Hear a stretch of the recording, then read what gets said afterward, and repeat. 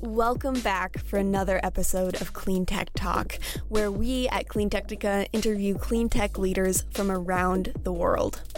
With topics ranging from electric cars to climate change communication, you can listen to our full podcast series by visiting our website at cleantechnica.com.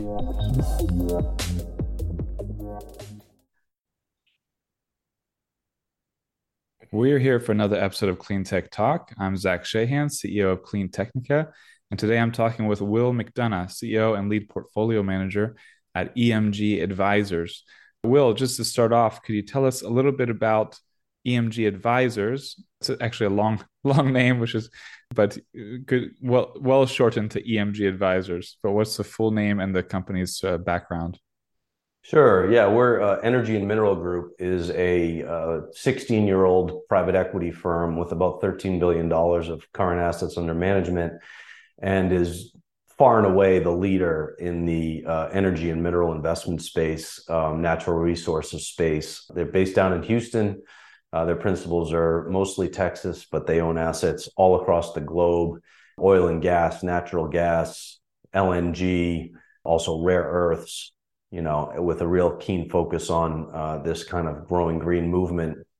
We set up EMG Advisors in partnership to build more retail products. I and their founder, John Raymond, were speaking actually with the White House about 5 years ago about the growing dependence the U.S. has on China for these rare earths and critical metals. And the result of some of those conversations was President Trump tweeting that the U.S. should buy Greenland, which was really comical and embarrassing at the same time. But the reality of the situation was, a sad reality that we are dependent on China for these metals.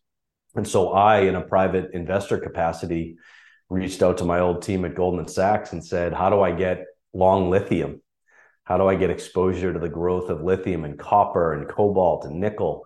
And they gave me two options. They said, you can either invest in private equity, which is 10-year lockup, $5-10 million minimums, 2 and 20 fees, or you can trade futures, but you need $10 million in cash on deposit to trade one futures contract as collateral. So I, as someone who should know my way around investing, had no options for how to invest in this unbelievable geopolitical, global macro, future tech, future environment thesis. And literally that day called my now co-founder, John Raymond, and said, we got to start an ETF and we got to build a product for retail investors to be able to participate in this massive rising demand. And that was, like I say, probably 5 years ago. And it's not an easy thing to pull off, but we pulled it off. And on December 28th, we had our first trading day of our business. Charge is the ticker, CHRG, on the New York Stock Exchange. And we do that exactly what we set out to do 5 years ago. We give lithium, nickel, cobalt, and copper futures exposure to investors. And it's been a great thing. Already in our 41st day of trading, we were named one of the 5 nominees or finalists for Best New ETF of the Year. So I think we're on to something. Well, congratulations. It's a clever ticker too. I like that, Charge. It's, I think with the mining sector in general, it's always hard to make it relatable to normal people and, help them figure out what it is and what's going on. And, in this business that I'm in, we've been sort of, what I've said for over a decade is to sort of translate highly technical stuff to like normal English. And we sort of, we're sort of like, we try to do our best to understand what's happening and then to put it in fun and interesting and just and it's a simple thing, word chart, but I'm sure you guys talked about it for days or weeks and thought about it and I think it's a testament to how you're going about it to realize how important that is. But that's an interesting. The Greenland story, of course, anyone who follows politics, I think that's got to be one. I mean, there's a lot of wacky stories in the past decade, but that's one of the wackiest, I would say. And it just shows a complete lack of understanding of how the world works. But was just part of the comedy. like having that connection to it, you've got to have, you've got to have a number of situations where you're trying to read the room. Like, should I tell this story right now? Should I bring this up or not? Like, it's Well, got to it's be one. nonpartisan, it's not like we were in there with our Trump hats on telling the story. It was more like you are the US government and you need to realize this is a big deal. Yeah. And so that's the big thing. That's the important thing. And aside from the funny anecdote, yeah, I think we started, actually, I would say that I'll give credit to Roger Atkins in the UK. He was getting into the lithium space more before I was, and was talking to various lithium experts. Lithium Joe, one guy's nickname, a big guy in the industry. And he was always, we've been presenting. I'd co-hosted an EV conference in Amsterdam, I don't know, 7 years ago or something. And Wow. he was there, and we were talking about the revolutionary. I was co-hosting it with Tony Seba. We were the co-hosts. And, a lot of the discussion about the revolutionary nature of these trends, these technologies. And, we're on the same page. We're like, I was going to go so fast. People don't realize it. And then a few years later, we're in touch, and he's like, no, lithium's going to be a big bottleneck. And it's like, I'm talking to these lithium guys, like, me, we're all about these fast transitions, but there's going to be a bottleneck here. And I was like, gosh, it was weird to get Roger Atkins putting on the brakes here. Yeah. And then the more I got into it, the first real lithium experts we spent a good amount of time talking to were Howard Klein and Rodney Hooper at RK Equity. And, it was the same. And then it's like the same story over and over. Everyone you talk to in the industry was like, it takes at least 5 to 7 years to start up a mine. You got to have the funding to do it at that point, not 1 to 2 years away from production. And no one's investing the money. It's a big challenge. Like, yeah, you have the potential for all this rapid growth, but you need more serious investment in the mining early on. So I'll just get I assume you're nodding a bit, so I assume you're on the same page. How have you seen that change? Yeah. And then, yeah, so I brought that up because they were the ones who were talking to me several years ago about trying to work with the different administrations, to try to get this. So around the same time you were talking with them about them, I know these guys were also talking with whoever they could to say, look, this is a national security issue. It is. China's dominating this market. With bottlenecks coming, it's going to be, stronger chokehold than OPEC has on oil if we don't do something. So, yeah. So give me your perspective on how that has evolved in the past, 5 years or so since the Greenland. Yeah, man, it's you're dead on about how capital intensive and how long and hard it is, to find a reserve of a metal of any sort, get the infrastructure in, get it into production, get it into extraction, then get it into processing, then get it into manufacturing. The amount of capital necessary, the old, when we were in junior high, they say, how do you make a bill of law? Like that whole, I can picture the song. How do you make a rock into a battery? That too. They did a good job with that. That's in the consciousness, stuck in there. Deep That's in the the only thing I consciousness of remember everyone from seventh grade. Yeah. But how do you make a metal a battery is like, you're right. It's 5 to 7 years, but the real long arc is 8 to 12, because once you pull it out of the ground, you haven't even started yet. And that's the second bottleneck that we're uniquely acutely aware of is the China controls, not only do they control the majority of the offtake agreements for these metals, but they control literally a majority of the processing. And, there's a great story in the last 2 weeks, not a great story, a horrific story, I think, where CATL, the battery manufacturer, announced that they will sell to Chinese companies for remarkably lower than they'll sell to Tesla. And that's what you're going to start to see, I'm afraid, is this self-consumption story where even though the mines are global, and even though, sadly, they tend to be in non-democratic countries that we don't necessarily have perfect relations with always, Democratic Republic of Congo, or as we call it, the not-so-democratic Republic of Congo, they're able to extract these metals in Zimbabwe, and all these great places that I happen to have physically been to, but they're very hard places to do business. And the way that the Chinese are able to outmaneuver us is they are making investments with a 100-year time horizon, whereas the US isn't doing it in a concerted way. And so it's just private individuals trying to raise enough money and trying to pull off operational feats to make those bills into laws, to make those rocks into batteries, and it ain't easy. And so when you look at, I'd be interested, since you've been in the space so long, how have you invested in the space individually, personally?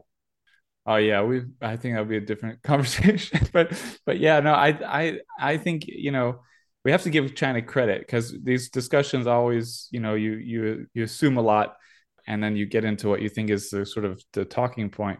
I mean, China, they've had vision, they're able to move quickly. Of course, that comes with huge costs sometimes to humans and the environment, but they are able to have a 100-year plan and know they're going to go for it, and they commit to it, and everyone knows, okay, they're on board. So there's not a question of, oh, will the politicians change in 2 years or 4 years? So, Right. they have a big advantage there. It's just an inherent advantage we're not going to have, be able to compete against, which makes it very tough. But one thing with, we talked about, I think it was 60% or more of the lithium is processed in China, graphite 100%.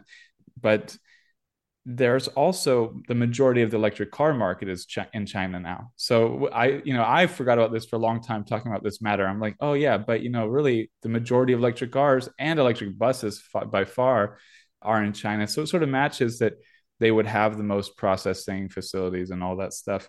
But the clear trend is, EVs. I mean, almost every car ad is an EV ad here in Florida, where I am.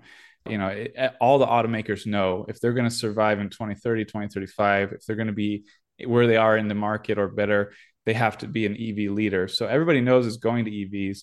And so now there's more of a concerted, it's not the same as China, but there's more of like industry wide. Oh, we're going there.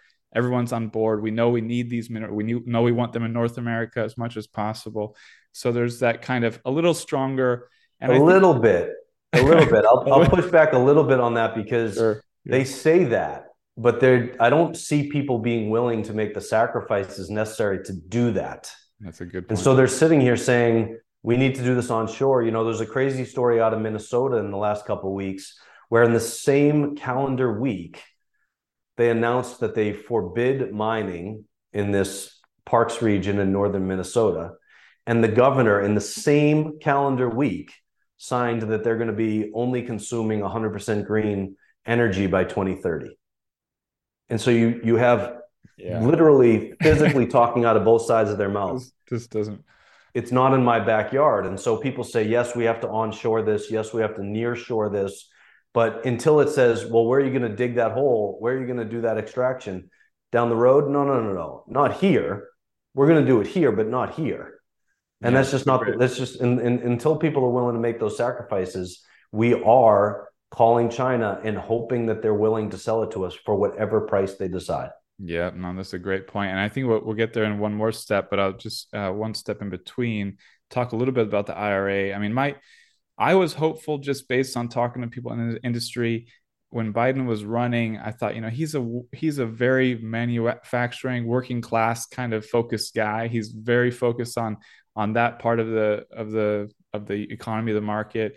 And, he's pragmatic. He's, some people might say he's very progressive now, but he's always been a very pragmatic politician of, and just, recognizing all the aspects of society. So I thought, oh, this is hopeful for, dealing with the mining stuff and getting the EV industry going more. I did not expect the IRA to be as big and strong with incentives as it is. It's incentivizing mining, separately incentivizing processing, separately incentivizing putting battery cells together, and then fourth, putting battery packs together. So you have strong chain of subsidies that, some people might say it's too much. You're just throwing money at the, throwing money away, but it's gotten a lot of companies to say, oh yeah, actually we're going to do our battery stuff in the US, not in Europe or not in South America or wherever. It's like a lot of companies are, yeah, we'll take the money, we'll move over to the US. And it's a big movement with, a lot of companies. So what's your experience with a little bit more, if you have any more info on how that came about, if you were involved in lobbying for that or talking with people about it? I haven't heard a lot of great stories of who really got that through, because it takes a monumental effort, and there must be a lot of people worked on it, but there had to have been some real leadership behind the scenes to get that to happen, because that was big legislation. Yeah, I think Manchin deserves a lot of credit around that. The response since then. Yeah, I do think Manchin deserves a lot of credit on that. It is a feat to get the energy industry on the same team as the environmentalists. And so that is a monumental feat, to be able to admit that in reality, we have to take one step back to take two steps forward. And some of that language, when it first came out, was written by folks that didn't truly understand the subject matter, because it was just physically impossible to be pulled off. But they've tweaked things since then to allow for some workarounds. There was some critique of, I think, a deal that either Ford or GM did with cattle, because it was really just a workaround. And they said, oh, no, we're paying them for IP. And so we're paying you 99 cents for IP and 1 cent for metal. And really, it's just like left ledger, right ledger stuff. But I don't care, because at the end of the day, that is incentivizing adoption. And that is what the world needs to do to meet these energy goals. To your earlier comment, which was and I would just say too, sometimes you're going to incentivize the battery cell or pack production in the US, but not the mining. And I mean, that's not 100% what you want, but it's something. It's something better than nothing, right? So, I mean, of course, you always want the mineral, everything, the processing to happen, but, it's good to get a tier of, options, so you have all types of successes. Totally.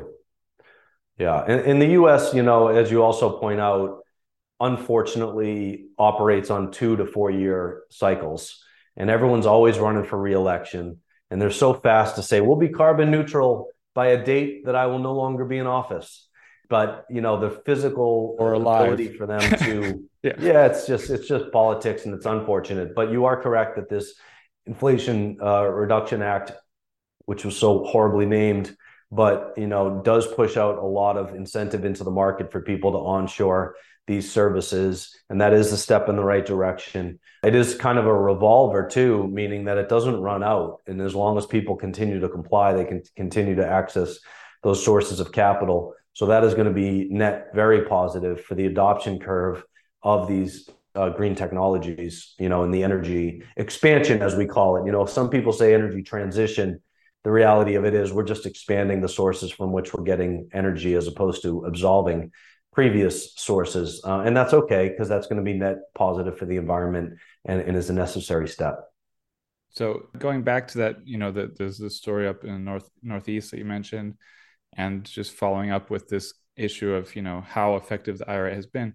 So when it comes down to it, you got to have projects, or you got to have manufacturing, you got to have stuff happening somewhere in the ground, in the water, or something in the US. And yeah, I mean, I think generally speaking, anyone on the street is like, do you support environmental protection? And go, hey, I did my bachelor's thesis on this. Everyone supports it. Who's willing to actually even drop the plastic bottle in that can that's a block down the street than this one? So it's like, it's like there's a big challenge. And when it comes to a mining facility or a production facility, a factory, there's a lot of people are going to fight it if it's anywhere in their region. And this is a problem, getting people to understand, hey, this is for the greater good. I don't think it's not that easy. So how do you see just the progress in specific projects and just across the US happening with the IRA incentives, and just with that concept? Yeah, we're seeing progress in Nevada. We're seeing progress in parts of the country that, trend to be run by Republican leadership. And sometimes when people ask me to speculate on a project by project basis, I say, well, let's just look up real quick who the governor is.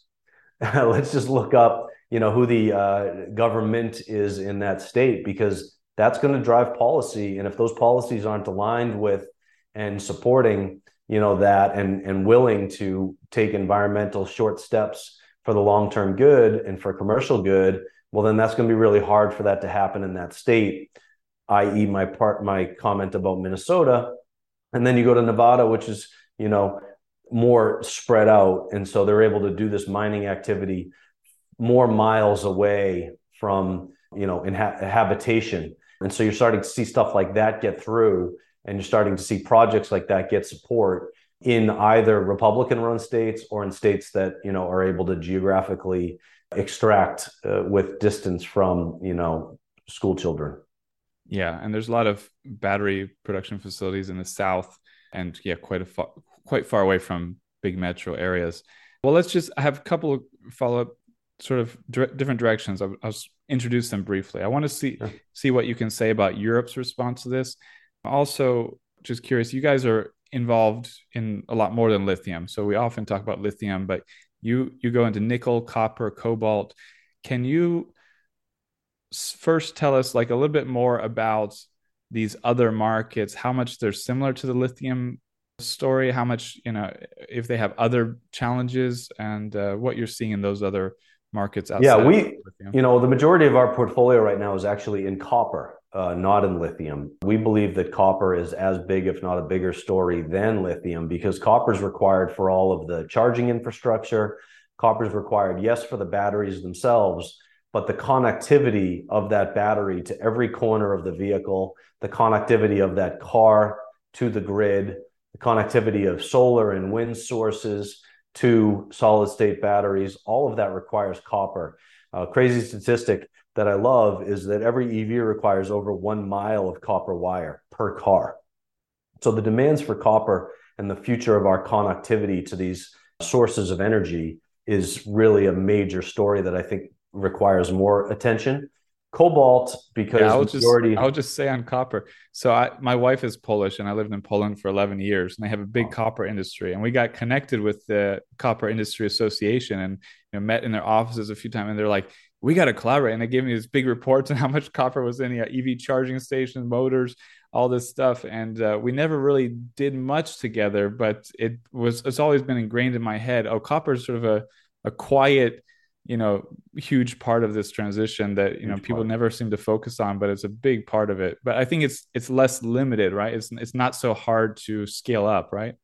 Yeah, but it's also in more demand. And so there haven't been new sources of copper found in decades. And so you've had legacy demands persist. And now all of a sudden, this whole green movement is a whole new swath of demand for the same supply that we had before. And the same bottlenecks exist as well. You can only process this stuff so fast. You can only extract it so fast. And we think the world has way underappreciated the demand curve for copper with a static, if not volatile supply. And by the way, China controls over 40%, I believe, of the world's copper processing. So back to the same story. Well, that's interesting. So you think that there's a similar kind of challenge and need in the copper industry as in the lithium industry? Maybe bigger. Wow. Lithium, to its benefit, is the cornerstone of all battery technology. And so even as battery chemical compositions mature and need less cobalt, less nickel, whatever it might be, Ford recently announced that they're doing LFP batteries, which require very, very little of the nickel and cobalt relative to the NCM 811, NCM 5 series. And so, we're definitely allocating to nickel and cobalt, less so cobalt every day, mostly because the world knows that, for us to build technologies dependent on the Democratic Republic of Congo as our sole source is just not a smart business decision. And so the chemical compositions and the technology is evolving away from that more to the LFP and the more solid state stuff. And you're starting to see some silicon opportunities. And so what we do, at Charge is we take over 1,000 sources of use, if you will, that ultimately are going to be 4-wheel cars, SUVs, 2-wheel scooters, e-bikes, all of it, boats, planes. We look at the entire universe of those that will be using batteries. And then we look at the demand curve for each of those on a case-by-case basis and associate that with the underlying battery technology that it's leveraging. So if Tesla comes out and says we're going to do 20 million cars by 2030, and they're going to be all NCM 811 batteries, well, then we know what that will mean for demand for the underlying core metals. And we take that and then using, our global insight, which is unique because of our 16 years in the industry, look at the supplies of those assets and identify imbalances and make allocations based on that. That's why we have a far lesser allocation to lithium than we did at the beginning of the year, and a far higher allocation to copper right now than we did at the beginning of the year, because of that imbalance that we're starting to see. We do think that there's going to be a bit of a surplus of lithium in the next 12 months, and there's more and more supplies coming online. Back to our earlier conversation about the arc of how long it takes for these things to actually start to spit out product into the market. And the inverse of that we believe to be true for copper. And so we predict the next 12 months will be really, really positive price activity for copper, and lithium may have some bumps. Now, if you were to zoom out and ask me 3 years from now, 5 years from now, do I want to own lithium at today's prices? Most definitely. But if you ask me where it's going to be in 3 to 5 months, I might say I'm not as sure. And so we have to, weigh both of those things. Yeah, I was thinking about asking you which is the mineral or the industry that you find most challenging or seeing the most difficulty with scaling up. But then I thought, well, what time frame? Yeah. So in the next year, in the next 5 years, in the next 10 years, it all depends on the time frame, right? Well, that's what's unique about our product too, is we update our portfolio at a minimum monthly. And so we're constantly moving our positions just between those core metals. So you're always going to have some mix of cobalt, nickel, copper, and lithium. And just based upon where we see the market moving, we will adjust the portfolio to make sure that you're participating in the right corners of that over that period of time. And I'm quite confident that, we're going to outperform anyone that's purporting to do the same.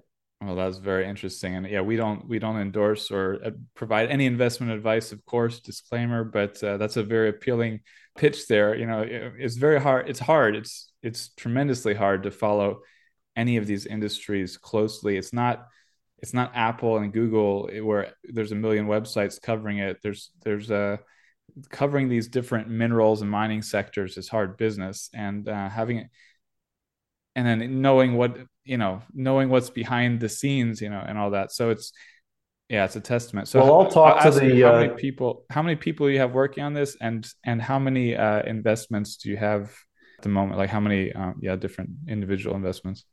Well, that's what's really unique about our structure is, first of all, the Energy Mineral Group more broadly as our partner has a deep, deep global bench of folks that do nothing but this 24/7. And then the second piece of that is that right now we have 4 total investments. We try to keep it very, very simple and purely trade the futures contracts on the metals, because, to your earlier comment, the mining industry, especially for lithium and nickel and cobalt, they're all startups. They're all underfunded, yet to be, licensed or approved pipe dreams. Not all of them. When you look at SQM and Albemarle, there's some great multinational companies, but they're very diversified. The ones that are purporting to just be in the business of extracting lithium, they're a 7-year venture bet on whether or not they can actually pull it off. And there's no track record to point to say, oh, no, they can actually do this, and they will. And you're right, 7 years from now, if they become the global provider of lithium, that stock will be far higher than it will be today. But for every one of those, there'll be 6 or 7 that are bankrupt and out of business just because they ran out of money, or they were in the wrong political regime or the wrong corner of the world to do it. Whereas if you strip out that execution risk on the miner level and strip out the execution risk on the car company level, which is another unfortunate thing, a lot of these car companies are startups with no IP. A Rivian, it's got a cool body, but it doesn't have a proprietary battery. It doesn't have a proprietary user interface. It doesn't go faster. It doesn't maneuver quicker. It's just a car design with a badge on the hood and the same, technology under the hood that a Tesla has, that a Ford has, that a GM has. And so, yes, one of those might become the Ferrari of the 2030s, but that's a venture bet on that happening. And I don't need to take that risk when I can just buy the metals themselves. And no matter who wins the race in EVs or mining, we win.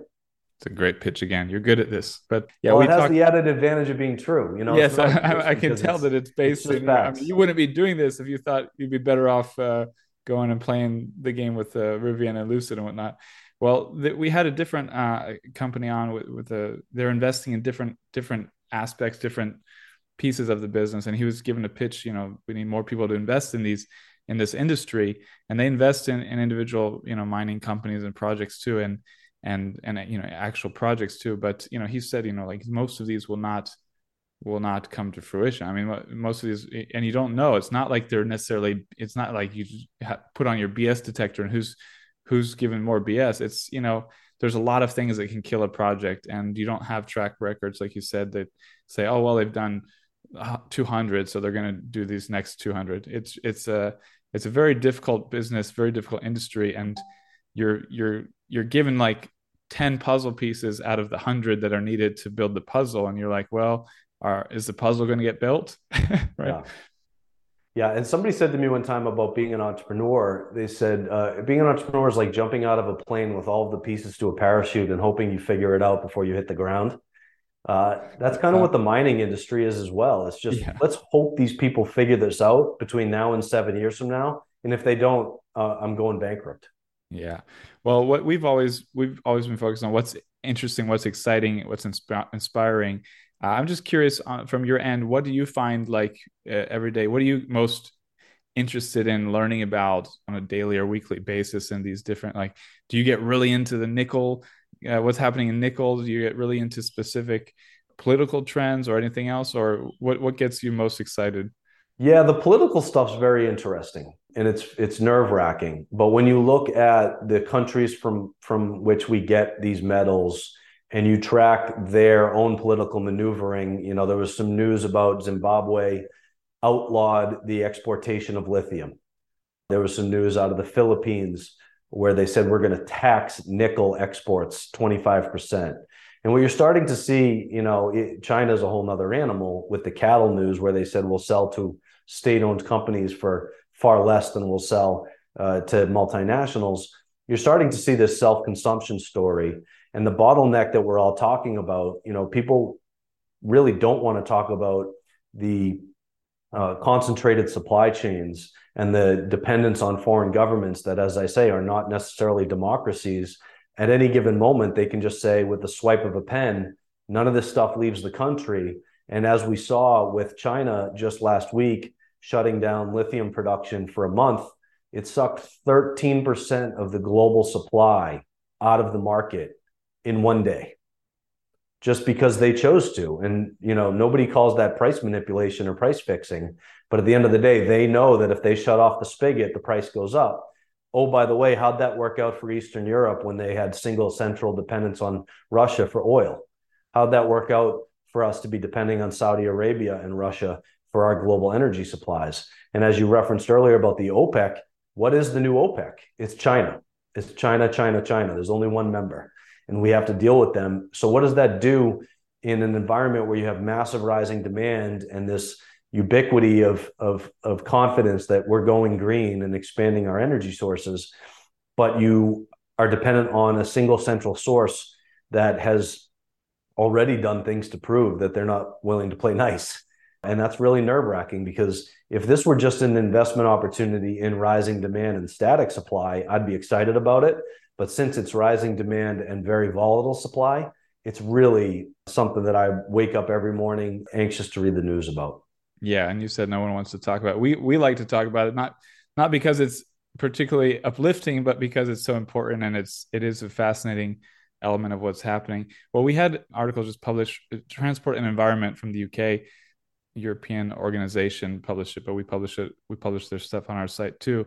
And it's about 2/3 of European battery production is at risk.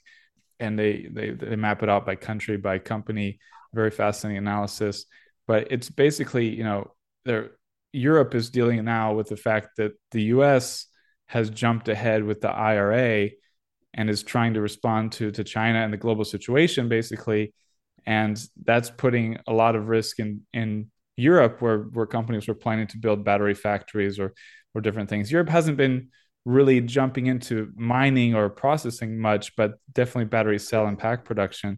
And I think the IRA was a big wake-up call for Europe. And of course, our administration can change. Someone could try to repeal all these incentives, but I don't think anyone on the Republican or Democratic side is going to be taking back these incentives. There would be a losing story for them if they did, so they wouldn't do it, I think. So what's your take on Europe's response, and what's your take on how Europe is dealing with this now that we've talked a bit more about the US response? Yeah, so Europe traditionally, forget about just this story, Europe traditionally has a harder time implementing policy because they are they try to act as the European Union. But in reality, if you take the geography of the United States and lay it over the European Union, it would be as if all 50 United States operated independently of each other. Yeah, You and had their I own local governments. lived there for 12 years in different places, and the way I often would explain it too is, I mean, they're sort of trying to do the same thing, but there's a lot more difference and autonomy and cultural issues and historical issues between the countries of Europe. Neighbors often don't like each other, whereas in the US it's almost completely open, and is a lot of united federal policy and federal culture. And so it's just much harder for Europe to do anything in a very united way. And it comes with a lot of work, a lot of details, and it's not as like, of course, when it changed from Trump to Biden, a lot changed. But then once you're able to get something like the IRA through, then it's federal policy, and it's you can do it quickly once you have that chance. In Europe, nothing really happens that quickly, I would say. Yeah, and that's not going to change. So I think it's going to be harder for them to move as fast as we. But then you're starting to see on a state by state, or see me even call it that, on a country by country basis, you're starting to see that change, and you're starting to see real implementation at a local level. So unfortunately, you're just going to see certain countries over there outpace their neighbors based on those policy decisions, which is unfortunate for their people. And it would be better if they could act, in a more concerted way. It's just not the reality. And do you see, like, what do you see as the sort of the hottest, the regions of the world that you find most inspiring for solving these various bottlenecks, whether it's copper, lithium, cobalt, whatever? You mean as sources? Yeah, as sources and processing. Yeah, well, I mean, Latin America, we're starting to see a lot of activity. It's always been there, but more and more they are a prominent player between Chile and Panama, and not Central America and Latin American countries like that are more and more important because some of them don't have these offtake agreements with China yet, which creates an opportunity for the US to go secure supply, or for car companies themselves to go secure supply and ensure that that route doesn't go through China for processing. And I think that's what really the future of this industry needs, is a more prominent second and third player like they could potentially offer. Yeah, good stuff. So just to wrap up, I think you've already explained what you guys are doing and why you believe in what you do. But could you give us your elevator pitch a little more? Like what is, why should we care about EMG Advisors? What should anyone's response to what you're doing be? I mean, yeah. Yeah, look, I am someone who went out and did this for myself, right? Because this is something that I sought as a private investor. And when I looked at the investment opportunities that were offered, they were all portfolios, first of all, built by people that don't know the industry. And second of all, they were built by people that, were just running financial models. And so when we put together our portfolios, we chose not to have any exposure to miners, not to have any exposure to startup car companies, because we think that there's going to be a lot of failures in that space. And so if you look out at, we like to talk about lit because it's a really great business. I think they have about $4 billion in their ETF, but they have a 0.09 beta to the price of lithium. Who are you talking about? The ticker's lit, LIT. Mm-hmm. But if you look at their performance of their compared to the price of lithium, it's for every $10 lithium went up, their portfolio went up 90 cents.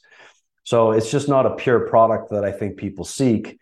And then similarly, I shouldn't talk about any specifics, but it's all publicly disclosed what their top 10 holdings are. They're portfolios of startup miners and portfolios of startup car companies. So they're going to have good months of performance, but over a long period of time, I'd way rather just be exposed to the base metals that are in demand, no matter who wins the race for EV adoption, or no matter what chemical composition ends up being the one that we all depend on for our future, I'd be way more comfortable to be exposed in that manner than to these companies that, many of whom are going to fail, unfortunately. It's a great perspective, very compelling. It's not like picking the next Tesla. This is a different thing.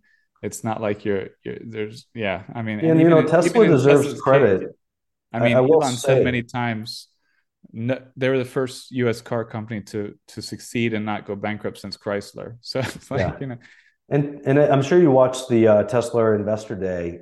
They got a lot of heat for not coming out with some sexy new car. But the reality is they spent 4 hours talking about how they do have proprietary production capability. And that's not something any other car company has. I don't believe Elon cares to be the person that makes the car you drive as much as cares to be the battery producer that is in the car you drive.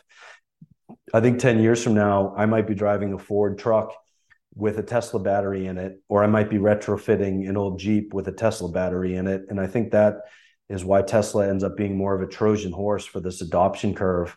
And I really believe in the future of Tesla as a great industry defining company. But if they aren't, the world still needs lithium. This world still needs nickel. The world still needs cobalt. The world still needs copper. And so we're going to outperform all of that. And you might be charging on a Tesla supercharger with a Ford truck or whatever, but there's be copper in that supercharger. No doubt. So I don't have to really speculate on that, and I can still participate in all that upside. Yeah. All right. Well, thanks a lot. It was a very fascinating discussion. I really like what you're doing. It sounds like just the most logical thing. So again, not investment advice of any sort, but you make a very strong case for well, that's why I asked how you're doing it, because I've been around investing for a long time, 20 years maybe, and there's nothing worse than knowing something is happening, being right, and then not participating. Yeah. Buying a Tesla and driving it 7 years ago, that was cool, but you have a depreciating asset in your garage. We all know this is happening. It's all still really early. And I'm proud of the product we've put out there to enable investors to participate in this foregone conclusion. Yeah, we'll have to follow up, and just definitely if you see interesting trends or news happening in copper and nickel and lithium, definitely get in touch with our team. And you guys do a great job, and I use you as a source and really benefit from the job you guys do aggregating news, and I thank you for that. We also do our best to tweet and on LinkedIn at EMG Advisors, publish news stories from around the world with just 1 or 2 sentence commentary as to why we think it's relevant to what's going on in the market. So we cover EV and we cover mining and we cover the base metals. So I would encourage people to track that as well. It's not going to do as good of a job as CleanTechnica. No, these industries are enormous now. And like 10 years ago, we could track everything and we write about everything.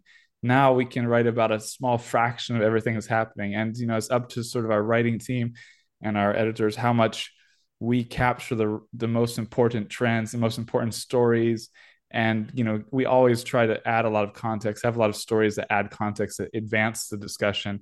So that's a key role we're trying to fill. But there's so much that's missed, or there's so much you got to just get somewhere else, because we can't publish 2,000 stories a day. And if we did, we would be a whole different thing. But you do a great job, and I'm thankful for you. Thanks a lot. Thanks for joining us. Anyone who enjoyed this discussion, please make sure to like and subscribe on Spotify, on YouTube, on Apple Podcasts, on Google Podcasts, wherever you're listening to this, on SoundCloud. Thank you to everyone. Thank you again to Will and your team, and best of luck. I don't think you need luck. I think you got a smart enough approach that luck is not really at play that much here. So just keep doing what you're doing. Like they say, luck is when preparation meets opportunity, and we're prepared. Very good. Sweet. That's a good ending. Thanks. Thank you. Cheers. Thank you for listening to Cleantech Talk. Join us next time to get your electric fix.